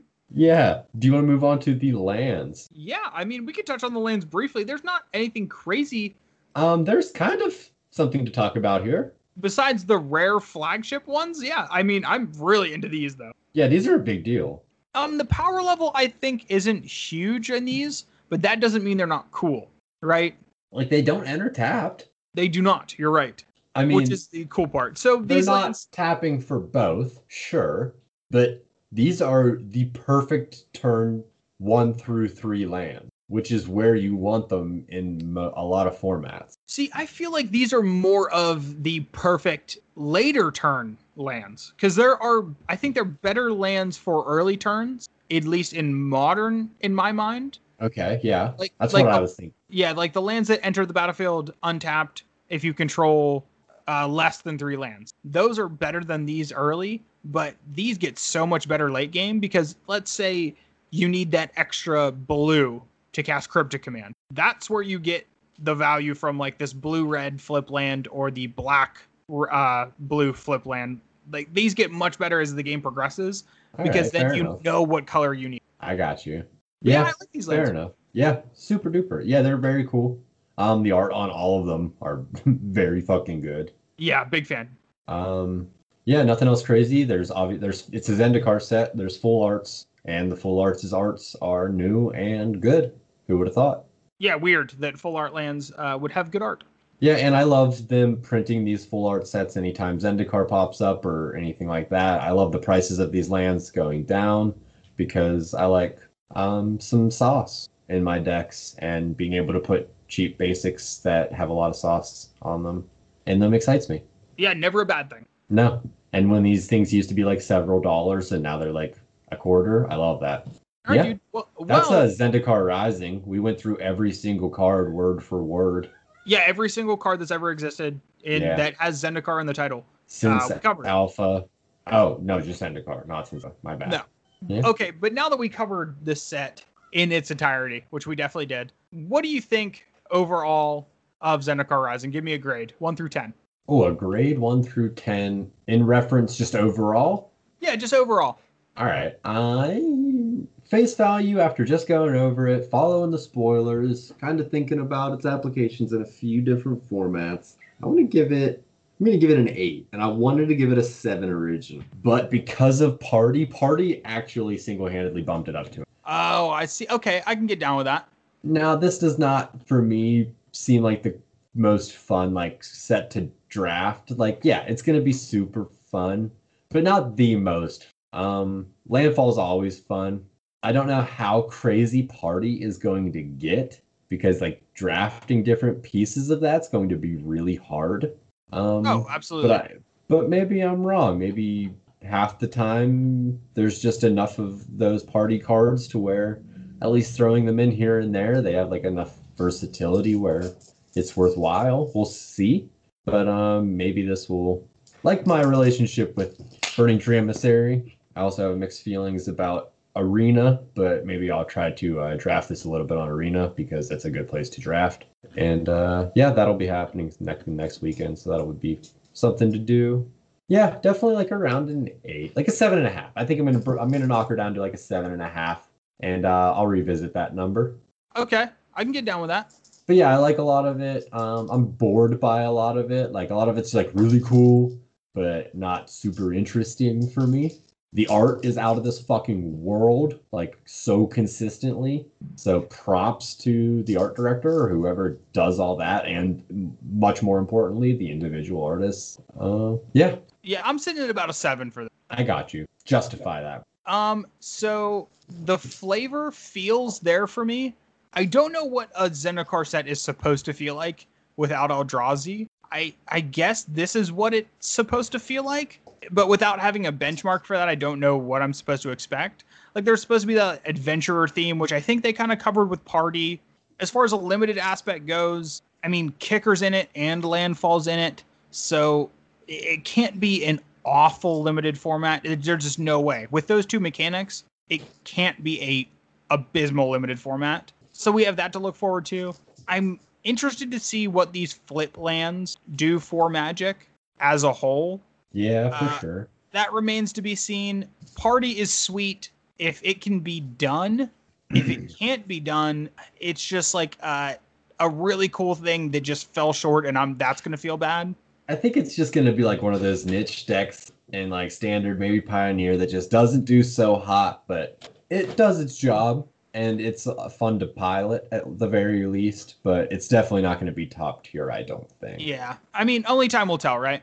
Yeah, that's a lot of prereqs to make it worthwhile. But again, we'll see. It'll be like the lands. No one fucking knows for the most part until these cards get played. I mean, like all these prices are just random numbers for the most part at this point. Very rough outlines. Until we actually get a hold of the cards, these numbers mean nothing. Do you have a top 5 question for me, maybe? I do not. Okay, how about this? Real fast, right off the top. First three things that come to your mind when I say Zendikar, the plane of Zendikar. What are the first 3 things that come to your mind in no particular order? Okay. The first thing is immediately, and I think this has got to be for almost everybody, Eldrazi. Fair enough. That was number 2 for me. Eldrazi, Zendikar just screams that. That's the birthplace of Eldrazi, at least in Magic 100%. Lore. And it's hard to move away from that. The next thing that comes to mind is land. Just in general? just in general, Yeah, which I got you. kind of falls into like the landfall mechanic. Yep. It falls into the feel of What the was plane of the Zendikar. mechanic about making Awaken? Yeah, from Yeah, Zendikar like 2, even the Electric Boogaloo. but even outside of a gameplay like mechanic thing, just the aesthetic of Zendikar is very focused around the lands with like the Hedron Yep. and like the big like floating pieces of earth and shit like that. So the land really, and fetch lands too. That's another thing. Yeah. That's a thing that really hits home for Zendikar. I would say the last thing that comes to mind is like the creature types, the cores and the vampires allies. and allies of Zendikar. Yep. Like those, like cores, 100%. When I think of Zendikar and I think of a creature that isn't a spaghetti monster, core is what comes to mind. And that's another thing I'm not stoked about. Like, there's not any really remarkable cores in this new set. That kind of bums me out. Fair enough. Yeah, I mean, right off the top, I went first thing, kind of odd, Jace the Mind Sculptor. Oh, that is a Zendikar card. It's a World Wake card from OG Zendikar block. Yep. And then I went right into Eldrazi. And then number 3, equipment, actually. Because that goes along with like the core thing. Yeah, it really does. Because original Zendikar set was pretty fresh when I started playing, so a lot of the cards were still floating around, and I just remember a lot of the common core cards and uncommon core cards and stuff were centered around being attached to equipment, or having equipment attached to them rather, and that just apparently did something to my brain. So yeah. Well, Rupert, do you want to fill the game gap real quick? Yeah, we can do that. I'll lose this fucking game. I love the optimism. Yeah, there's no way. I believe in you. Oh, do we? I mean, if your page is still up, are there any particular expeditions? Because expeditions have made a return in Zendikar Rising. If you don't know what expeditions are, they're like extremely fucking rare cards that are seated in some packs, and you have the very off chance. I don't know what card they're supplemented into, the rare slot or the foil slot, probably. I believe they're just like in a foil. Yeah, they're just like an additional card. Yeah, and they're just really insane bordered rare cards, reprints of fetch lands, Ancient Tomb, Cavern of Souls, other fancy lands. Wasteland. Wasteland, yes. Valakut, which we talked about earlier a little bit, we dabbled on. Strip Mine, Prismatic Vista, which is pretty new. Yeah, any of these that you really like the art of? Creeping Tar Pit, maybe? I don't know. That art's I do awesome. like Creepy Carpet. I also like Colonnade. Yeah, I was just going to say Celestial Colonnade's new art is super duper fucking cool. The wings on that motherfucker, hell yeah. Love that thing. And Razorverge Thicket. Ooh. Razorverge Thicket's art is just out of this world. I can't read. And the borders on these are very sweet good. too. Yeah, I like these. These look good. I like the last expeditions. I know I said I wasn't like the biggest fan of these crazy cards, but these ones they definitely do right, and they know it because they have a price tag on them. Yeah, I mean, And these it's an are amount all of money. There's not a. I don't think there's a bad one. No, definitely not. There's not a bad card printed here, and there's not a bad look to any of the cards printed here. But if I had to pick one that is my favorite, is Razorverge Thicket, and that's far and beyond. Fair enough. Yeah, that's really good looking. I'll give you that. All right. I was still popped up, so I figured I would ask. But yeah, closing the internet. Well, I'm opening the internet because we got to move on to our game. That is accumulated knowledge, ladies and gentlemen. So every week we close out the episode by playing Accumulated Knowledge. It is a game where I go to the Scryfall website and I hit the random card button. A random card pops up, and I am going to ask Rupert the name of that card. He has to give me the mana cost. If he gets it right, he gets a point. And if he gets it wrong, he never gets to play a card from Zendikar ever again, even if it's a common. Sorry, dude. Well, that's inevitable. You get 3 hints, Root, and you have to get 3 out of 5. I've never actually played this straight up. No, I'm making you play it actual, straight up, accumulated knowledge. No funny business here. Matt's good at this game. Has been playing pretty much as long as he's been alive, it seems like. And he still loses, so I don't feel awesome. But let's go for gold, man. We're doing it. It is a lot less about the player and a lot more about the Scryfall gods shining down on you. All right, let's see. Cards that are in Slimefoot, cards that would be in Grenzo. Let's go. Well, your first card, you do have the benefit of it being a common. Ooh, that's not great necessarily, but let's try it. Let's try Your it. first card is Essence Warden. Essence Warden. Fuck. Essence. Oh, is that the... Oh... I want to say it's 1 green. I want to say it's the thing that makes you gain. It's a 1/1 for 1 green that makes you gain 1 life anytime you play a creature, something like that. Ooh, somebody's got a card in their head. I do have a card in my head, and I really hope it's Essence Warden. Actually, fuck, it's blowing my load pretty early if I ask for a hint already. That is a pretty early load blow. Help me premature ejaculation, man. I'm coming. Yeah, I'm gonna say 1 green. Is that your final answer? Yeah. Rupert, Yeah. you were thinking of Essence. Fuck yeah. Yeah, Essence Warden is exactly the card that you described. 1 green mana for a 1/1 Elf Shaman. When a creature enters the battlefield, you gain 1 life. Yeah, brother. 1 for 1. All right. All How's it right. feel? Fucking pretty good, man. Are you ready for your second card? I'm riding pretty high right now. So I think this one's also pretty gettable. all right. It is Chart a Course. Chart. Is that 3 words? Yeah, Chart a Course. It sounds like a blue card. Chart. Also sounds like a white card. It's probably not either of those fucking things. It's probably green.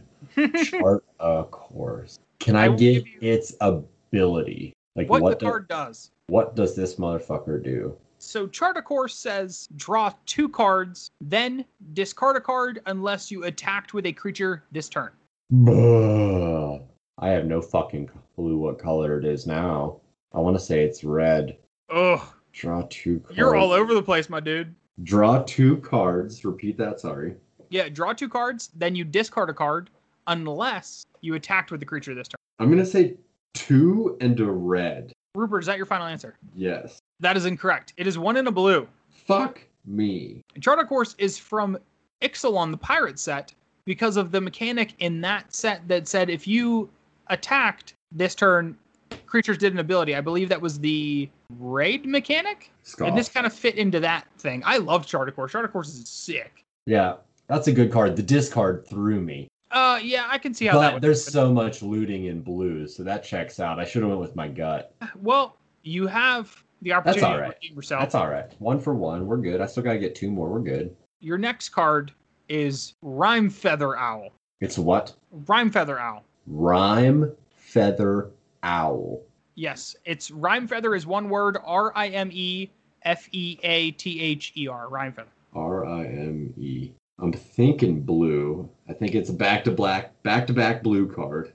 Rime Feather. It's blue or white. I don't see owls in anything else, I don't think, but I definitely see them more predominantly in blue as far as I can think of. Rime Feather. I don't want to say it's low cost. It's either 2 and a blue or 3 and a blue. If I get this wrong, though, I'm fucked, so I might as well use another hint. Can I get its power toughness? Yeah, you can. It is a star. I'm going to say 3 and a blue. Rupert, it is 5 and 2 blue.